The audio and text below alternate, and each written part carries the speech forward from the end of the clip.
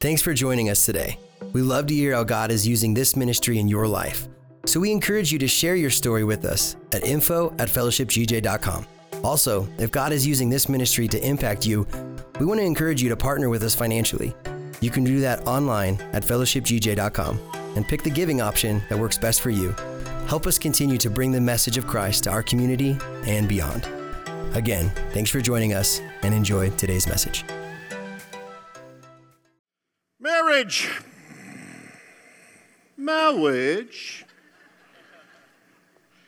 is a word of solemn beauty. Connects our thoughts to the home and the tenderest, most sacred relationship in life. Instituted at a time when man was still living in paradise. God made the institution of marriage before he did a church, before he did a government, before he did a society. Commended by the Apostle Paul to be honored among all people. Beautified, sanctified by our Lord's presence at a wedding that took place in a city called Canaan of Galilee. And it is a picture of a spiritual union which exists between the Lord Jesus Christ and his very own church. Who gives this woman to be married to this man? Well, I think I've recited that opening paragraph or something similar to it and asked that exact same question well over 2,000 times in the last 40 years to couples of all ages. Guys and girls that just got out of high school wanting to get married, and those that were in their 20s, and those that were in their 30s, in their 40s, 50s. I think the oldest couple I ever married was turning 70, that both of them were widowed, and they decided they wanted to get married. And I'll never forget how nervous I was the first time as a young minister performing a wedding ceremony. I was 19 years of age. I was hoping it'd be small, but it was not a small wedding. It was a large Texas wedding. It was on a horse ranch. The groom and the groomsmen all rode in on horseback. The bride came in on like a chuck wagon thing with her dad driving it, and I mean, it was a huge wedding. Well, I went down, I bought a Western suit because that's what they asked for. I got a Western tie, wore some cowboy boots, and I stood there in front of them, and I asked God, please don't let me mess up her special day. Now, I know probably none of you think of it from the standpoint of a minister, but I'm telling you right now, if you have, just be with me for a second. I mean, I did not want to be nervous. I did not want to shake. The bride is already nervous enough, so the last thing she needs is for the minister to be, I didn't want to mess up any transitions. I didn't want to forget a song. I wanted to make sure I did it exactly the way she wanted it because I did not want to mess up her day. Well, after a couple of hundred weddings, I decided that we were going to make sure that the couple knew prior to the wedding that if they were going to have a marriage that lasts, they would need to be willing to spend up to 100 times the amount of money that they spent on that one wedding on their marriage throughout the years. Because so many times the emphasis is on the wedding. It could be a $500 wedding, a $50,000 wedding. It doesn't make any difference. The statistics are still the same. Only half of them are going to make it. It doesn't matter how much you spend. But when you have a couple that is devoted to spending whatever it takes, whatever it costs, doing whatever it takes to make a marriage work, if that means spending money on seminars, conferences, if it means you sit down in front of a counselor at $235 an hour, whatever you have to do, you're in this thing. You're in it. So I also, after a couple of hundred more marriages, ceremonies, I began to make sure that with all the things that went into a ceremony, that couple laser focused on their vows. That they, in the middle of the ceremony, would stop paying attention to the little ring bearer, as cute as she was, who was twirling her pillow, or the groomsman who had a little bit too much to drink the night before and was about to get sick all over the place. That they would focus on each other when it came to their vows, when it came to their covenant, when it came to their promise to spend the rest of their lives together. Well, my mom and dad were married for 50 years before my dad went home to be with the Lord. My mom's 88, still living in Florida. My wife's parents, married over 50 years. Both of them now are in heaven together. They spent their last days together, of course, as married couples, both of them. Man and I are still getting along after 40 years, and I think that's You know, that's a little something in this day and age. So as a result of that, my son said, Dad, would you talk to us about longevity in relationships? And I said, well, I'd be happy to. And I was going to throw that word longevity into the title until I looked at what the definition of longevity meant. And here it is on the side screen. Take a look at it. Longevity, everybody read it, means endurance. Well, we're not going for that, are we? I mean, really, we don't just want to prolong the existence that we have with each other, do we? We're not just trying to endure each other, are we? I mean, I think if it's all what God wants it to be, this is supposed to be a relationship that rocks, that is on fire, that you become best friends and more and greater best friends as the years go by. That's why we titled it, I Still Do. I Still Do. Well, any long-lasting relationship is going to begin with dating. Now, when you are dating an individual, that is the time that you have to understand what you are getting. And here's what I want everybody to know in the room. You will never find Mr. Perfect. Mr. Perfect is sitting in heaven at the right hand of the Heavenly Father. He does not exist on this planet. Now, you can find Mr. Right for you. And you can find Mrs. Right. You will never find Mrs. Perfect. She does not exist. And you can find Mrs. Right for you. But the thing about marriages and dating is that we don't really get to see the truth of what it is that comes with that imperfect person that you're going to promise the rest of your life to. Now, straight out of high school, the couple may look like this. Bam. Straight out of high school, one piece of luggage each. That's not bad. You can sort through that 6-8 months worth of dating. You can find out, wait a minute, she was called names when she was younger. Oh, you found out, well, yeah, her self-esteem's a little wounded. You can find out that he was bullied a little bit. You can also find out that she had a mom and dad that didn't stay together, so there's some of that going on. Maybe a little rejection. Maybe, an older brother or older sibling, was mean to her a little bit. Maybe she was called names. Maybe he was called names. And you kind of sort through all that and go, okay, we got this. Been through it. It looks good. Now, here's the problem.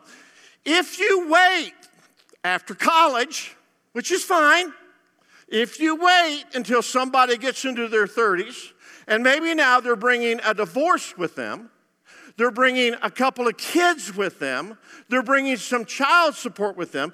And you look at this guy, ladies, and he's got a really good job, and he drives a really nice car. However, you've got to see him as this. He's picked up more baggage along the way. And then she doesn't look like she used to. She looks like this. Now here's two different groups of men in the room. Some of you see a cute brunette. I see a gigantic mess, right? Now, she can't help it. She didn't create all those bags herself. Believe me, in this life, people will pile on more bags. But the longer you wait to go into a marriage relationship, if you wait a really long time, pretty soon you begin to look like this. Okay? Now, I just scared half of you to death. Some of you that are single in here that are approaching 30, you went, oh, great. That is really bad. That is not bad. That is life. That is just the way life is. And it's not that that person or you created all the baggage that you're carrying around today. The truth of the matter is lots of people piled it on you throughout your lifetime. And that's okay. It's okay that you have a lot of baggage. Because we all do. Now, if you started out as a married couple right out of high school and you only had one little tiny bag, and he only had one little tiny bag, you have created more baggage along the way. The good news of that is you knew what went in the baggage because you are the ones that stuck it in there, and you put a few more over there on her side when she didn't want it. So therefore, this is why, if you are going to have a long-term relationship and you are a single adult in your 20s and you're a single adult in your 30s or 40s, you have got to ask a lot of questions. Dating is a time, read it, for you to ask a lot of questions. Right. Because there's some things that you need to know. That's why when it comes to another person, you need to run all of their stuff through like a TSA agent on a code orange. We're going to open this up. We're going to spread this out. And you go out on a date with that individual and you start the date by saying, "How are you?" "You look good." He says, "Thank you very much. I appreciate that. How are you?" "You look good." "Well, thank you very much. I appreciate that. But my other question is, who are you?" Who are you? If you don't mind, we're going to ask you a few questions. Have any of your bags been out of your direct supervision for any period of time whatsoever? And are you fully aware of what is inside of your bags where there is no surprises? Is there anything in your possession that could hurt me or my children at any time during this interview? Is there anything that you have? Let's get started. What is your name? Is that your real name? Do you have any aliases or fake online profiles? I need to know. Where do you live? Do you live in your own home? Do you live in an apartment? Do you live in a van down by the river? Do you live in your mama's basement? I need to know. Is your mom and your dad still together? How does your dad act when he gets mad? How do you act when you get mad? Do you storm out? Do you throw things? Do you cuss a lot? Do you beat up on people? I need to know. Do you have a job? Where do you work? How long have you worked there? How much money do you make? Do you change jobs often? Are you in a lot of debt? What is your credit score? Can I see your credit score? If you were to die today, could you pay for your own funeral? I need to know. Well, when you blink your eyes, are those eyelashes yours? Or did you buy them in a store? Is that your real hair? It looks real nice, but are those extensions? What do you look like without makeup? Tomorrow night when we go out, would you mind not wearing any makeup? Because, yeah, you men left me hanging on that one. Yeah, I need to know. Do you take showers or do you take baths? Do you shower in the morning or do you shower at night? Do you go 2 or 3 days without taking a shower? What is your relationship with soap and water? I need to know. I got a bunch more. We haven't even got into the crazy paragraph yet. Is your ex crazy? Anybody in your ex's family crazy? Are you crazy? Because we're all full up on crazy. Don't want any crazy. But dating is a time that you need to know. Well, Pastor, I've never seen him mad. Don't marry him. Do not marry a man that you have not seen get mad yet because you don't know him. You know his online profile. You know a snapshot of who he is. You've got a date to get to know that person. And you say, well, if I know everything that's in their baggage, it might be a deal breaker. It might be a deal breaker. But I'm not saying any of those things are. That's up to you. But when you finally get through all of that to be able to realize this is Mr. Right or this is Mrs. Right to you, you do that after a process of asking as many questions as you can possibly ask, because there are things you need to know. And when you marry that person, you have got to be all in. If we marry an individual, the only way it's going to last, the only way it's going to work is if we are 100% all in that relationship. We cannot have one foot out the door. With Anna, for the last 40 years, I've been all in. That woman, if she still wants me, will have the very last breath that I breathe out of my lungs. She will have the very last heartbeat that beats in my chest on this planet. If she still wants it, it will be hers when I leave here. Because I am 100% fully committed, risk it all, spend it all, do it all, whatever it takes to make sure that that covenant, lifelong relationship is everything God wants it to be. You see, this marriage is a lifelong covenant. It is not a contract. Our government tries to turn it into a contract, and so do lawyers. It has never started out that way. Now, here's a couple of things that I must do if I'm going to be a married man. Now, and this is important. I want to say this. I want to give a little disclaimer right up front. Whether you have had a divorce or not, whether you've been in 3 marriages or not, I do not care. Whether you are single or whether you are married in here, whether you are upset with each other, whether you had this bad past, whether you had a fight before you got here, I do not care. I will never take a person backwards because I believe that everything we have ever been done can be forgiven up underneath the blood of the Lord Jesus Christ, and you can start brand new today right here in the 9 o'clock service of Fellowship Church. So I am only interested in taking you forward. So for you to have a guilt trip of something that is you've done in your past or been a part of in your past, that is on you, ladies and gentlemen. It is not on me because I'm not going back there with you. All I know is that if I want to be a husband who can have a marriage that lasts for a long time, there are a couple of things that I have got to know. Number one, I have got to know that my Heavenly Father's going to pay for it.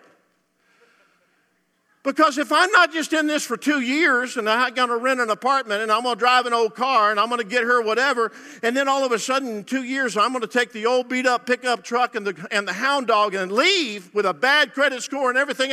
If that's what it's all about, I can do that on myself. I can make that happen. But if this thing's going to last for the long run and she's going to want a house and she's going to want furniture up inside of that house and she's going to want clothes that she can wear and a car she can drive that will not break down and investments that make good return on the investments and kids that are good and they can go to school and we can do this and we can do that and we can take a vacation from time to time, I am going to need a whole lot of money. So since God, this institution of marriage was your idea in the first place, and you gave me a very expensive woman, I need you to put money right there in my hand because I work for your company. This is your business, not mine. When I was dating Anna, I was 17 years of age. My parents had never bought me clothes for school after the age of 15. Never. I bought all my own clothes. 17, I bought a brand new car, so I had a brand new car payment. I had my own insurance, and I paid for that, and that was high. And I had some money in the bank. So Anna and I would go out for dates. When we go out for a date, I didn't want to go to the bank, get money out of the bank. So I would go to my dad, and I would say, Dad, I need some money. I need some date money. Now, my dad never gave me any money, but he had a company. So he had, how many of you have ever been to a Cracker Barrel restaurant? Will you raise your hand? You know the rocking chairs that sit out in front of Cracker Barrel? Those seats in those rocking chairs, have you ever seen how they're hand woven? That's called a rush seat. Well, my dad's company did rush seats, repaired them, and also replaced them. And my dad hated doing them. It hurt his hands, his arthritis, and things like that. So he hated them. He put the price tag on them really high if somebody wanted one done. And I knew that. So I went to my dad and said, I'll do all your rush seats for you. He said, that's great. He said, son, that's great. I'll give you $15 a chair. I said, no, I'll do it for $25. He said, that's cutting into my profit. I said, you want them done? All right, son, $25. So I said, Anna, let's stop. And I could do one in a couple hours, hand weave these things. So I told Anna, I said, honey, you want to go out? We're going to go on a date. We'll go to a movie. And I said, hey, would you mind helping me rush seat a couple of chairs? She, I'll be happy to. I'd be happy to. She'd never done it. So we went over to my dad's house, or my parents' house, of course, where I was living, and I pulled a couple of chairs out of the garage because he'd always, work on them at night, watching TV. So we pulled a couple of chairs out, and she'd kind of take the spool with the rush on it. And she would go through the rails and around the rods and things like that, and I'd tighten them as we were going around. We could do one in an hour and 10 minutes. So 2 hours and 20 minutes later, I'm going back to my dad going, $50, please. Looks good, son. Looks good, Anna. Bam, $50. Woo, I love it. You know what that was? I was a part of my dad's business, and my dad paid for my dates. Roll the clock forward 42 years, 40 of them married. I am still part of my Heavenly Father's business, and my Heavenly Father still pays for my dates. And I got to know I have it. I got to know it. That is a weight that every man in this room carries, and I'm going to tell you something. It is too heavy for you to carry by yourself. You've got to have your Father's help. Well, in the book of Malachi. Now, when I said Malachi, every one of you that have been in church for a long time just freaked out. Oh, gosh, you're going to talk about Malachi chapter 3. You got to bring the tithe, blah, blah, blah, blah, blah. Malachi has 4 chapters. In those 4 chapters, God sends a prophet by the name of Malachi to his kids to answer questions. He didn't start it, the kids started it. One of the questions was, how come we're not being blessed? And Malachi shows up to the children of God in Israel and says, because you're robbing God. And they go, we're not robbing God. Yeah, you are. You're keeping the first tenth. You keep the first tenth, that's his. So he's cursed you. You're not getting any more. You're not going anywhere. It's all going to be bad. And they said, what do? Bring the tithe. You can turn it around. Just bring the tithe. You weren't doing it. Start doing it. Bring the tithe. Blessings on you. That's chapter 3. Back it up, chapter 2. The children of Israel are saying to this, God, you act like you don't pay attention to us when we pray. We're crying on your altar, and you act like you don't care, and you're not paying attention. Take a look at the side screen.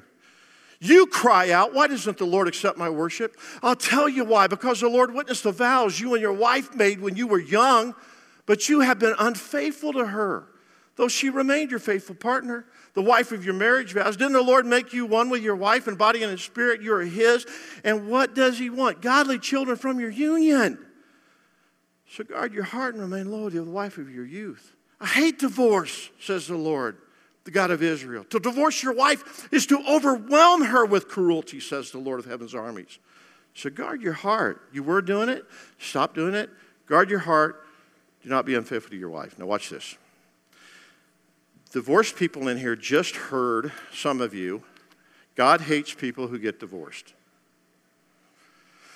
But that is not what he said. Divorce is something that happens to God's children. Let me give it to you the way he said it. God said, I hate what has happened to you because I understand the overwhelming cruelty that you have experienced that caused you to pull around 3 more bags for the last 15 years. So therefore, guys, don't be unfaithful. Now, for every man in here, because I'm a guy too, we know that there is way more than just one way to be unfaithful to your wife these days. So we immediately feel a lot of guilt. Well, man, I don't know if God's going to hear my prayers anymore. I blew it. I saw this, said this, witnessed that, done that. And we feel like, but God just says, okay, it hasn't been working out for you. Just start being faithful to her. Just stop that. I was watching the news the other day about some Hollywood producers that were, doing some things that were inappropriate. That's the correct word, inappropriate. And some things have happened in government where you see inappropriate behavior or society. And at workplace, almost every week there's inappropriate behavior. So God says, be faithful to your wife. And then he says this, he says, here's how you treat. Here's the correct protocol, code of behavior that should be in you when it comes to the opposite sex who is not your mate. And then he tells us. Because what he's saying is, you need money, bring me the first part, I'll give you the rest, I'll give you what you need. You need your prayers answered because I'm an ask monster. I ask for a lot. And I need him to pay attention and not ignore me. So I can't be unfaithful to Anna. So I got to, make sure I'm good there. And then God says, so here's how. All of you that are married, this is how you treat another woman who's not your wife. Women, this is how you treat another man who is not your husband. God says, here's protocol, a code of behavior. so that that doesn't happen, so that you don't feel like I'm ignoring you when you ask me for stuff. Tim and I were at Larchwood the other day, and we visited one of our members that was there, and we prayed over him. They broke a hip. They were in rehab, and we prayed for that person. And as we were walking out of Larchwood, which is a beautiful facility, by the way, as we were walking out a skinny little sidewalk going from one building to the next, and you know, me and Pastor Tim, we're talking, yeah, you got your daughter getting married, yeah, okay. Well, this caregiver nurse, younger, walked out of that other building and was walking toward us. Well, I kind of glanced up, saw her out of the corner of my eye. I didn't know where she's going, but as we kept walking, the next time I saw her, she is off the sidewalk, walking in the grass to go in her high heels, going around us. And she stumbled a little bit, and it caught my attention. And I went, oh my gosh, ma'am, I am so sorry. We should have gotten out of your way, let you have the sidewalk. That was so rude of us. I apologize. And she spoke back. She said, oh gosh, don't worry about it, guys. It's okay. I'm fine. She said that. But it bothered me. I don't think it bothered Pastor Tim, but I'm telling you right now. I went home and told Anna what happened. I said, man, I can't believe that. You know, I try to hold doors and things like that. She said, honey, nobody teaches people that anymore. I said, what are you talking about? She said, really, honestly, think about it. Where are younger people and younger men being taught to hold a door for a woman if their fathers aren't teaching them? Where? You tell me where.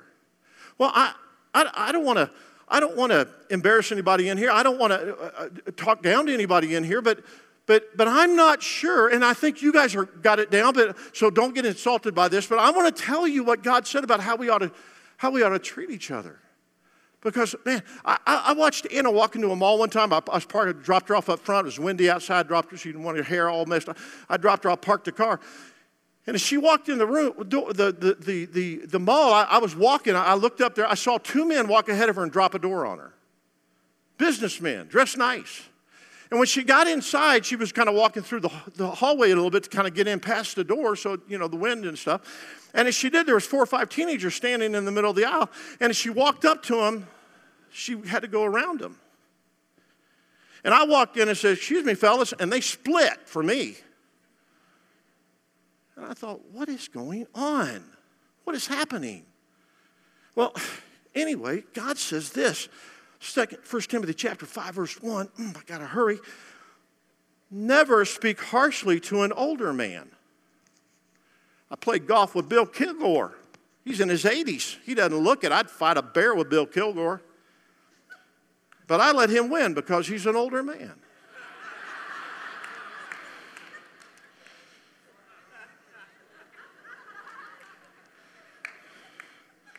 Lord, I apologize. Never speak harshly to an older man, but appeal to him respectfully, as you would your own father. Talk to a younger man as you would your own brother. That's why I talk to you guys the way I talk to you. Talk to you like I would a brother. Treat older women as you would your mother. I'd hold the door for my mom. I'd step out of the way if my mom needed to walk by. I'd carry something from my mom. I'd speak respectfully to my mom. And here's one. Treat younger women with all purity as you would your own. What? Hey, sis. How y'all doing? Let me tell you something I would never do with my mom or my sister. I would never flirt with them. Gross. I'll just say what you all are thinking. Ew, right? But I've had men tell me, you know what, I got in trouble. Why'd you get in trouble? I was flirting with this woman at work, and my wife found out about it and sent an inappropriate text. She got all upset. I said, well, why are you flirting with some other woman? He said, you know, man, come on, you're a guy. You know, I just want to know at 40-something years of age, I still got it. That's all. It's innocent. Doesn't mean a thing. Well, it means something that ticked her off. Doesn't mean nothing. I said, well, I just want to know I still got it. It. I said, let me tell you how you can know for the rest of your life that you still have it.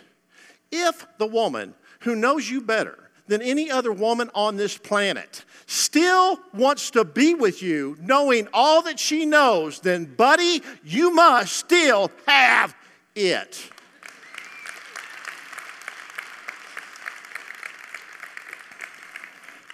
Three problems exist in every marriage relationship. Number one, hurt from the past. Number two, quirks in your personality. And number three, ignorance when it comes to the opposite sex.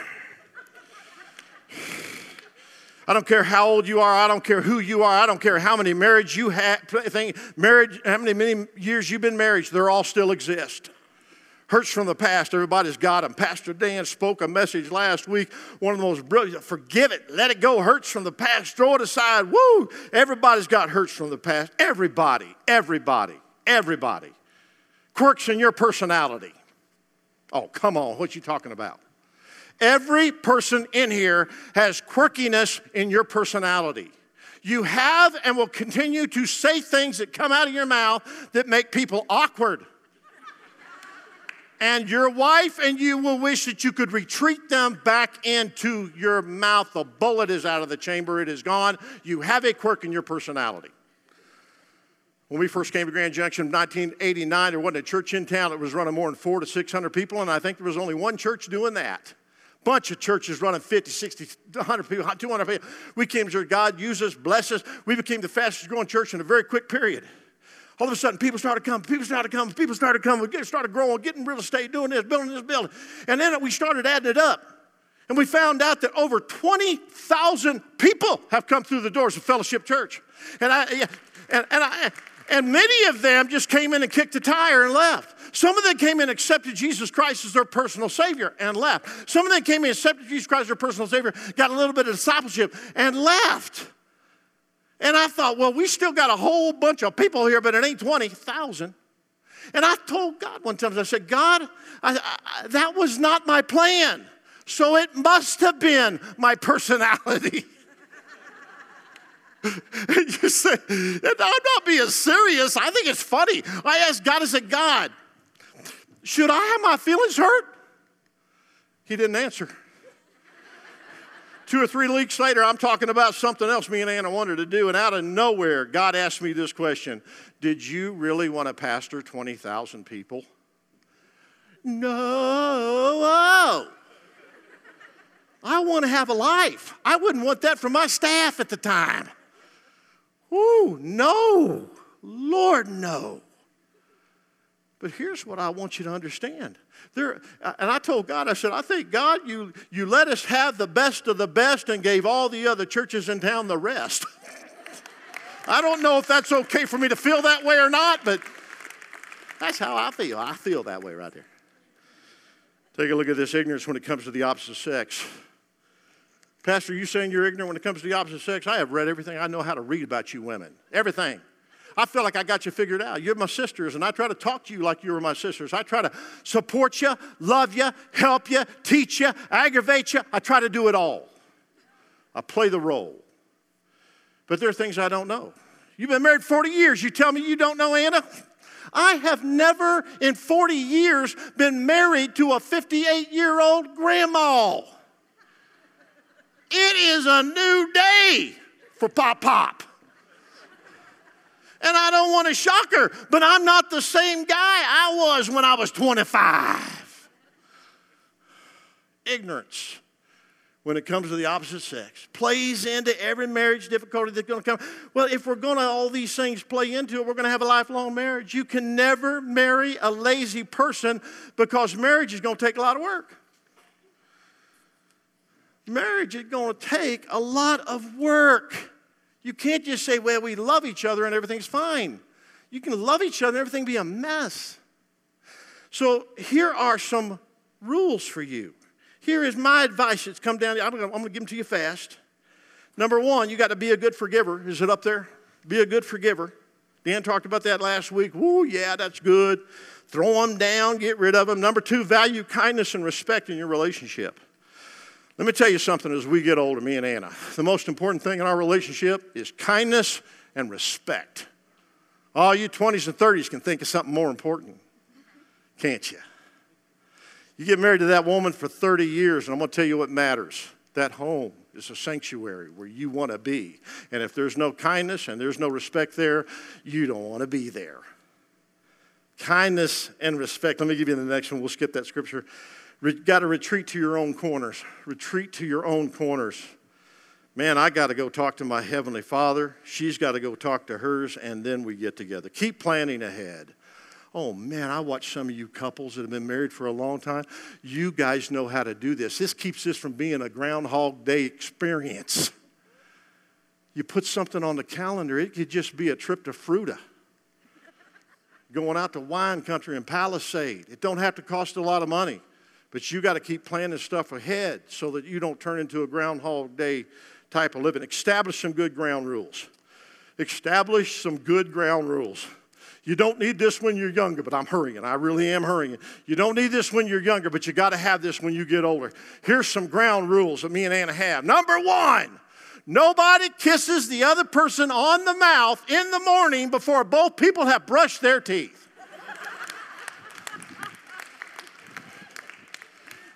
I know you newlyweds. Ooh, man, you roll over in bed and kiss each other on the mouth, put a little tongue action in there when your breath could peel the wallpaper right off the wall. Rule number one, you do not kiss me with coffee breath. You brush first, I brush first. That's rule number one. Rule number two, we do not correct each other concerning minor details when telling a story. We going to Delta last week, stopped in Delta. We weren't going to Delta, we were going to Montrose. We just stopped there because we went on Tuesday. It wasn't Tuesday, it was Monday. We went on Monday. Nobody cares about the minor details of your story. Shut up. If I say it, swear to it, and we'll correct the details later. And number three, the most important marriage advice ever given to us from an older couple that I have ever heard. And here it is, the most valuable marriage rule you'll ever set.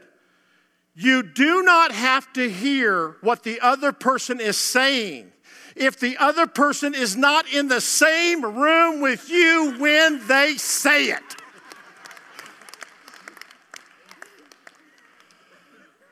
You 20-year-olds are thinking, what's that about, man? My wife's in the other room changing the baby. Honey, would you come in here? Would you help me change your baby? You got the diaper. You're already running in there from 3 rooms over. I can't hear the smoke alarm when it goes off anymore. Whew, here you go. That's good. Great long-lasting marriage. I'll tell you something. It ought to look like 2 people healing each other. It ought to look like 2 people constantly working on healing themselves. The path to your marriage, well, it ought to look like a yard sale in a windstorm. We're 2.5 years into the marriage. Honey, I've told you now for 2.5 years how beautiful you are. I just want you to know you're beautiful today. And she reaches down in that baggage and she takes something out of it that looks like some name calling that she received. She lets go of it on the path. She said, I guess I don't need to carry that one around then anymore, do I? And she takes something else out, and he takes something else out. And it takes a while to just get rid of it, and pretty soon they're dropping a bag, and then they're dropping another bag, and they're going, we're done with that one, we're done with that one. And it looks like a bad yard sale on a windy day. I wish marriage vows could be more real, because if they were, they'd sound something like this. Do you take this person to be your lifelong patient? Do you solemnly promise before God and their very messed up family that you will love, honor, and keep them, and continually rescuing them while they rescue you in turn, and forsaking all others, you will keep faithfully unto them for the rest of your life? And all the married couples said, bye.